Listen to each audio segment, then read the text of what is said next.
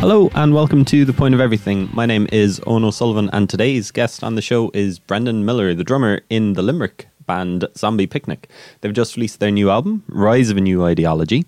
It's 6 tracks and it's really, really good. Post-rock was the first genre that came to mind, and then after talking to Brendan, he kept mentioning prog, so I haven't listened to the album since I've talked to him, but I'm kind of, I don't know, maybe it is prog, just so you're aware. I really, really like it though. It's an album that's made to be played live. There's 2 9-minute tracks on there. There's a couple of 5-minute ones. The shortest one is the last one, 3 minutes 20 seconds, and I really wish it was like a 10-15 minute song. It's really, really good. I think it's one of the best rock albums released in Ireland so far this year. I think that claim will hold up come December. They're a 4-piece. Brian Fitzgerald, Jim Griffin, Brendan Miller, and Dave Tobin. The cover as well deserves a mention. It's by Sylvan Tohad Sarai. Should have practiced that before I started doing this intro. It's called Summer on... Oh no, should have practiced this as well. Summer on Ganymede. And it's really, really good. If you go to Zombie Picnic's Bandcamp page, you'll see the cover. You'll be able to buy the album. It's really, really good. I'd recommend it. And hope that you enjoy this chat with Brendan. Talked about politics for a little bit, just because you can't avoid it. Some of the songs on this second album by Zombie Picnic, let's look at the titles. Democracy Cannot Survive. They see science as dangerous. Life support systems. Anger and storage. Denial will follow. That gives you a little bit of a taster. And you wonder, like, how much thought goes into song titles? I've talked to other bands where they're like, it is my least favorite part of the job, coming up with a song title. I hate doing it. It's just like, I don't know what that means. And that's what I think as well. Looking at the point of everything, what does that mean? I don't know. Please never ever ask me that, because I won't give you a coherent answer. Don't know why I'm bringing it up now though. But Brendan was saying that, it's kind of obviously political. So we get into that a little bit at the end.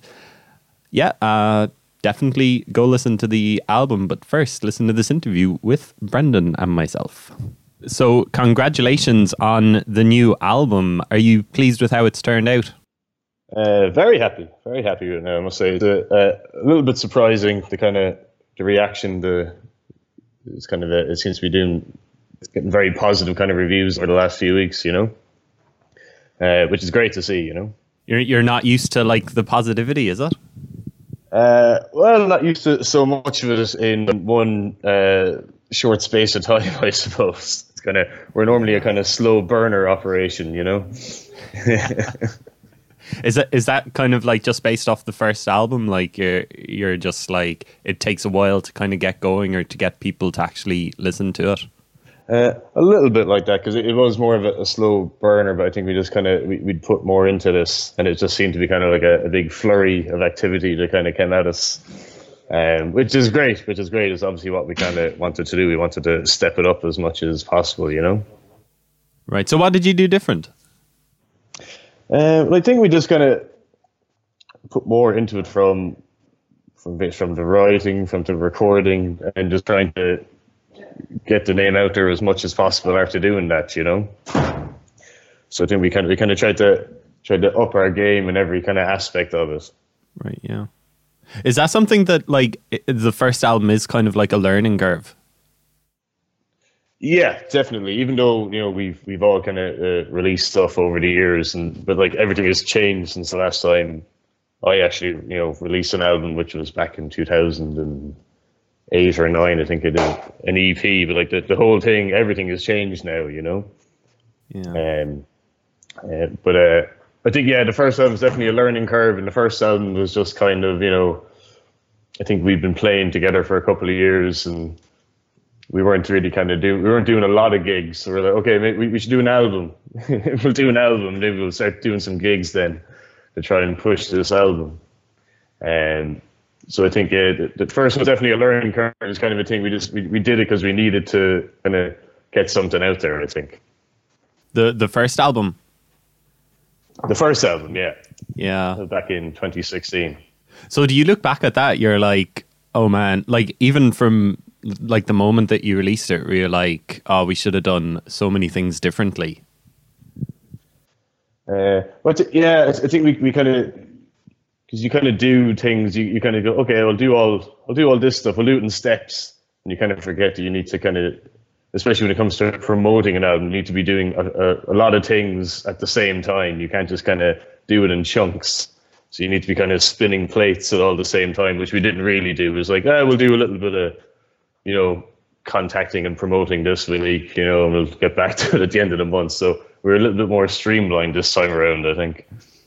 I think like it's so much harder to kind of stand out as well, isn't it? Because so many bands are getting, like so many Irish bands are getting so much smarter with how they do it. They kind of know how the process kind of works a lot more. Like I get emails from like brand new bands, and you can kind of just tell the difference between like a band doing it for the first time and a band like, say, you guys who are on your second record or something.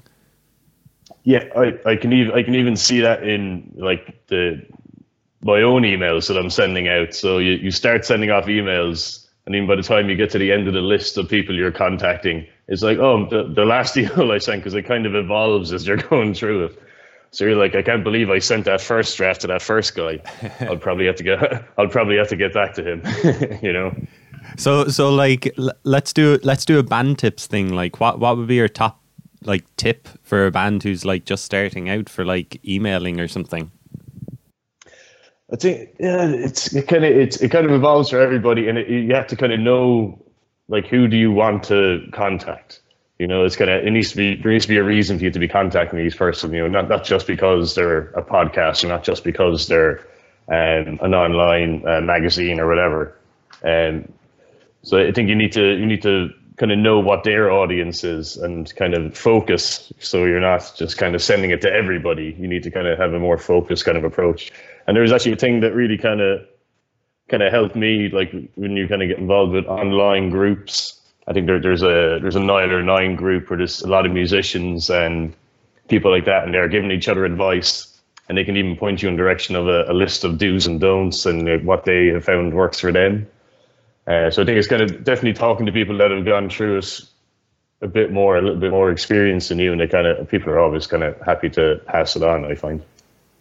Yeah, like that is the thing as well. It's like bands are willing to help other bands. Like I always used to ask acts, like, oh, what would be different, say, if you're like a Cork band or as a Cork band as opposed to a Dublin band, and everyone says, oh, the scene is more inclusive down here or something. They think that it's kind of like different separate scenes up there, and that like everyone kind of, I don't know, has a knife ready to go in the back of another band. And yet, but like all of Ireland, it's so small, and it's like everyone is willing to help and like give advice or give a contact or something like that. Is that kind of your experience as well? That's definitely been my experience, and I don't really see there kind of being a rivalry between cities. I definitely think that bands in different cities need each other, and I think they kind of crossing over to deal with people and making a contact of a band in Dublin or Cork or something like that can only help you, Yeah. So like what's Limerick like now? It seems like it's doing really, really well. Like I was talking to one of the DIY LK guys there, and just seems like there's like it's living up to the Limrock tag that it's had for like years and years. It's great at the moment. I mean, there's obviously like the kind of the older kind of heads like ourselves. We've been around a while in kind of different bands, and then you've like the kind of bands like Windings and Foxjaw done around a while, but then there's lots of great newer younger bands coming in like Pow Pig and Cassavetes that supported us in our album launch there 2 weeks ago, and Cruiser and so there's a great, like the DIY LK guys have really they've brought in these newer bands and are creating a newer scene, which kind of there's kind of crossover there with the older bands and the younger bands. So the scene's very strong, probably the strongest it's been in a long time. Do you think that do you think that Limerick like needed that as well? Like, did it feel like it was kind of on a downward slope for a while, or how was it? It was always good. I think there was healthy acts kind of coming through Limerick to play, But I think on a local kind of basis, there wasn't enough big local shows happening. But I think that's starting to change now with the strength of the acts that are around. So you kind of see local bands headlining in just venues across town, like, you know, from Pharmacia to Dolan's, you know. And there's a good crowd to go around as well. There seems to be, because there's stuff on kind of all week in Limerick now, whereas it used to be kind of, you know, there'd be gigs Thursdays, Saturdays, that kind of be your main thing. But like gigs run the whole way across the week now. So there's kind of, and it's different type of stuff across the board. So anytime I go out to shows, they're always well attended. And it's not, you're seeing the same, you know, 15 guys going to the same gigs, you know, and you all end up in the local paper together as attendees kind of thing. But, you know, there's definitely a big pool of people to play to, like, you know. Yeah. You mentioned Powpig. Have you seen them live? No, I've never seen them live, which is a shame. But I'd love to see them. I did get their EP, they released it on cassette there a couple of weeks ago. Oh, yeah. So I picked that up, but I need to see them live. All right. So yeah, I've seen videos of them on live and stuff, but I need to catch them at an actual show. Yeah, they're so I know just... they played. Oh yeah, Quarter Block Party. Yeah. I was going to say they played down in Cork recently. Yeah, I know. I was at that show. I thought that they were brilliant, and it was like a breath of fresh air. It was like, where have these guys been? I've been waiting for this band for years, you know? It just felt like the right moment and the right time and everything. It's like, yeah, this is savage, weird pop. And it's just really great to hear it, like, you know? Yeah, it's like, yeah. I can't quite put my finger on it, but I like how weird it is. So like let's talk about the start of Zombie Picnic. Is it like 2012, I think it was, that you formed, was it? 2012, yeah, 2012. We decided, because we had me, Jim and David played in a band called The Fewer the Better for a few years, which was kind of a punk blues kind of thing, kind of party band kind of thing. So that had kind of come to its kind of natural end. So we said, okay, let's try something new. We had no idea what the hell that was, so we just kind of rented out this practice space and just started jamming out some stuff, and it started to come together. And like Jim used to be our singer, and we were like, are we going to have vocals on this? And he was like, no, it doesn't really need it yet. So just kept on going like that. And then we got Brian in to play bass, who we all know for years. I went to school with Brian. The lads would be mates with Brian as well. So it just kind of started rolling from there, really. Like, so like from the ashes of an old band. So when you started, you didn't know what type of music you were going to play. You didn't know that it was going to be this kind of post-rock, heavy rock type of thing. No, we had no idea what it was going to be. It's like with most of the things we do, we don't really have a plan. We just kind of start doing something, and it eventually just kind of sorts itself out. Is it just like what you're listening to at the time or something? Like, where does the sound develop? Is it in the practice room, or is it like swapping CDs or something that you're like, oh yeah, maybe we can do a bit of this? Or is it just jamming out and see what comes out? I think it's jamming out. So somebody will come in with an idea. It might be a guitar part one of the lads has, and it might be a quite kind of, you know, what you consider kind of classic kind of prog kind of thing. And then we'd all kind of bring our own influences too, because there isn't that much crossover in what we all listen to. There's a little bit, because like, you know, like Jim would be more of definitely the big prog head in the band. I'd be more kind of into the kind of post rock instrumental kind of mogwai kind of stuff, and Brian's more of a metal head, and Dave listens to kind of new wave and folk and all this kind of stuff. So I suppose someone comes in with a bit, and then in the back of our own minds we're going, well, I want that to sound like this, so my bit's gonna sound like this type of a song. And then we just keep kind of jamming it out, and it kind of evolves quite quickly to a finished, well, at least the structure of the song gets done quite quickly, and then we'll kind of be changing little bits of it here and there. So it's like we don't really, I don't think we don't really swap music or anything like that. We just kind of battle it out to what we want it to sound like by kind of jamming it out as much as possible. And is that the way that it's always been, or was it like you released A Suburb of Earth in 2016, and then when you were kind of thinking about doing a second album, were you like, okay, we know what we are now, we know what we sound like, and we know what we want to sound like? I suppose Summer of Earth is a bit different because they're very long compositions, and I think it was almost that album is kind of it's a different type of album to the new one, because that album is almost nearly one song, 40-minute song, the way it's kind of all intertwined together in a way. But there are four songs on it. But I mean, the way we played that live back in the day, we used to use monologues and stuff to tie the whole thing together. So we were essentially going up there and playing one 40-minute song, which I don't know how that went down. It's kind of hard to tell when you just when you just kind of play for 40 minutes and people go, "Oh, you're finished. All right, cool." So it's kind of different in that sense. We knew that the first album we wanted it to be this kind of experiment of kind of tying everything together. So it was kind of, they're two kind of separate things in that way. Like the new one, the Rise of New Ideology is kind of, side A is still kind of like that. It's kind of, that's where you have your longer compositions. And then side B is kind of short and kind of snappy stuff, or our radio friendly side, I suppose, where you could actually, maybe get some radio play off stuff that's, sub 8 minutes. But, so they were written in a similar way, but I think we did put more kind of thought into, because we were doing this album as we knew it was going to be on vinyl. We wanted to do it that way, and we wanted to have two very distinct sides. So even the way we were kind of like what we knew we needed to write. So then the kind of bits that you were bringing in to jam out, that was the kind of stuff you were bringing in, Right. Yeah.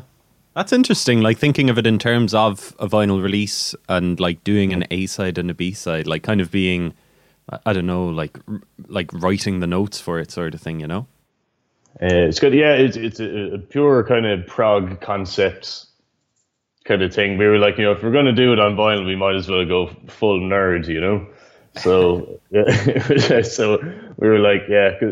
So the vinyl did dictate the track listing, definitely, and we were always thinking about side A, side B. We wanted to have two different sides, thematically, we wanted the two sides to be very kind of different as well.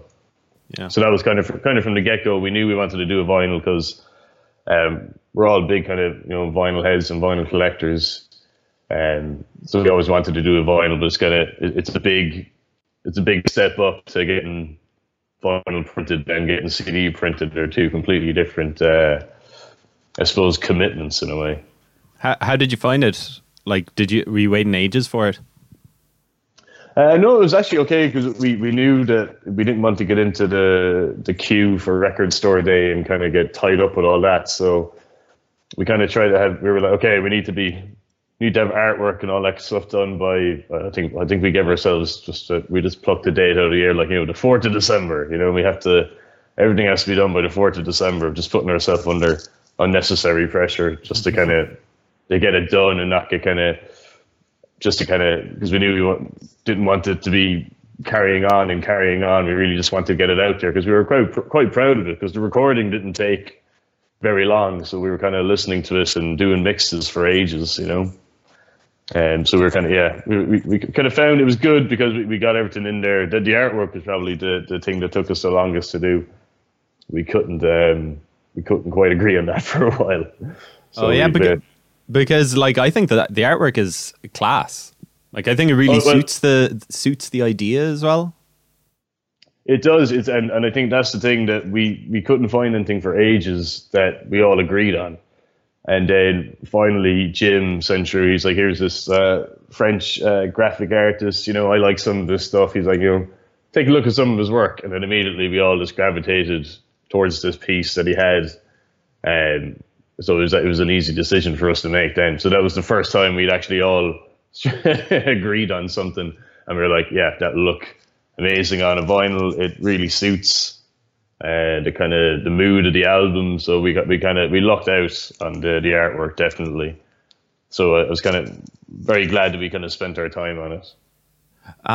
Prague probably wouldn't have been the the genre of music that stood out when I was listening to this album. And now I'm kind of like, I'm almost scared to go back and listen to it just in case I'm like, oh my God, it's all prog now. Because like, I don't know if I don't know if I hate prog, but I think it's got such a bad name, you know, that like it's kind of infected me. I don't know, what are the prog elements on the album? Because like, it certainly sounds like the first one kind of was prog if it was like a 40-minute kind of track divided into 4. But that's the thing of like Jim being a big a kind of prog guy. Like he brings that to the table, definitely. Like, you know, but then I wouldn't be a very prog drummer, and I don't think Brian isn't really a prog bass player. So it's kind of there is a lot of crossover with different genres there. So prog it can be a dirty word for some people. Some people kind of go, oh, it kind of puts them off immediately, whereas other people absolutely love it and are very passionate about it. Same thing with post rock. Post rock can sometimes sounds like a really pretentious muso kind of thing, where it means everything and nothing in a way. You know, it's one of those strange kind of Marmite kind of terms as well that people either love it or hate it. Yeah, so it's kind of. Oh yeah, sorry. Sorry, go on. What? No, I was just going to ask you about like the post-rock scene in Ireland, just because like, say, I don't know, 9-10 years ago, I think Irish music was kind of like, post-rock was probably on top in terms of like alternative or, you know, music that I would have listened to, you know, Redneck Manifesto and the Richter Collective and So I Watch You From Afar. And now like, And So I Watch You From Afar kind of on their 4th album, and I'm like, I don't really have any interest in them anymore. And it doesn't seem to be like as healthy as it once was. I don't know, like you as a fan, you might be able to say like what it's like at the moment. Are there any Irish bands that you're listening to, or what are you listening to in terms of post rock? Like, where do you think it is and where do you think it's going? An easy question, you know, just tell me about the health of this genre of music. I think it's I think it's doing pretty well, because I mean, you see like an announcement of God is an Astronaut. I mean, they just kind of tease what their artwork is like, and people kind of are still losing their minds over it. And I still think So I Watch You From Afar still get great crowds and are releasing good stuff. And the Redneck Manifesto, they just did their tour last year. They did a tour to fund their new album, and I think that's coming out at some point this year, which I think there'd be a lot of people still very interested in that. So, but I think as new stuff coming through, I know definitely like they're the kind of the legacy bands, you know, that kind of paved the way. But I think there's still a lot of excitement around those bands, you know. And, yeah. I like. Did you listen to the new And So I Watch You From Afar album? Did I listen to what was the name of the last one? Oh man, it had like a baby on the cover. It was like 2 people on the cover. Like, I mean, they were so good at the start. Like, and Secretaries to Kill is such a great track, and it's like one of the best opening tracks of an album ever. But it's just like the endless shimmering. Correct. The endless shimmering is what it is. The album cover is a baby screaming, and next to her is a dog. Looks like it's yawning, but it's like I don't know if I've listened to that album. And it's like and God is an Astronaut as well. It's like I know the people love them, but it's just like I don't know if I've ever actually listened to them. I don't know what it is. Well, the God is an Astronaut, they have a new single out, and then the album is coming soon, I believe. But it's kind of I mean now that you mention it, it's like did I listen to that album? It's like I know they're doing pretty good right now. I don't know. Yeah. Maybe they're doing that. Maybe they're doing that without me. I don't know. Yeah, but they don't need me. Yeah, but like, do you feel like part of that kind of post rock scene now, like as Zombie Picnic? I don't know what part of the scene we're kind of we're part of, because we kind of get booked to. I think promoters in Limerick are like, "Oh, you're the Limerick prog band, right?" It's like, and then other people are like, "Oh, you're that post rock band from Limerick, right?" And it's like, "Yeah, sure, whatever you." Is there a gig in it for us? We'll do it. We don't mind. So I don't think we tried to. I tried to stay away from genres if at all possible, and just try and use the word instrumental, and then let people make up their own minds. But it is strange how different people can kind of, because you are that prog band from Limerick, or you are that post rock band from Limerick, and they're both fine with me. But I don't know I don't know what scene we kind of belong into, because we don't play live massive amounts, because we're all busy kind of having our normal boring lives and all that kind of stuff. But that's another thing we're trying to step up, is to play a lot more live shows. But we have been talking to Cormac, the cosmonaut. So he's kind of, I think we're definitely kind of trying to become part of the scene down in Cork in that way, where we're going to kind of be part of like the cosmonaut kind of scene down in Cork. Because I think if we can do that, because we'd a great experience. I know Cormac for a good few years, and it was just good to play one of his shows with Megacone last year. And so we can kind of keep that up and kind of play, because Megacone would be more metal, but they'd also be prog. So the whole thing is kind of confusing. So is playing live kind of like, I don't know, like building up to running a marathon or something like that, like that you have to kind of stay fresh at it. Like if you haven't done it in like a year or something like that, do you know that you're rusty like at the start, or do you fall back into it straight away? Well, we're lucky in the way that we might not play gigs very regularly, but we're always playing music together at least once a week. Right. So we're always trying to keep our chops up as much as possible, But if we don't meet up to practice for a couple of weeks, you definitely feel rusty immediately, But it's a different experience playing live, and if you haven't played live in a while, and you forget how kind of hot on stage gets, and then you realize you're not 24 anymore, and you're like, oh no, yeah, maybe I should only have 2 pints instead of 3 or 4 pints before I go up. So 24 is like the optimal age for like being in a band and playing live. That's the last time I felt good. Anyway, I don't know about the rest of the lads. But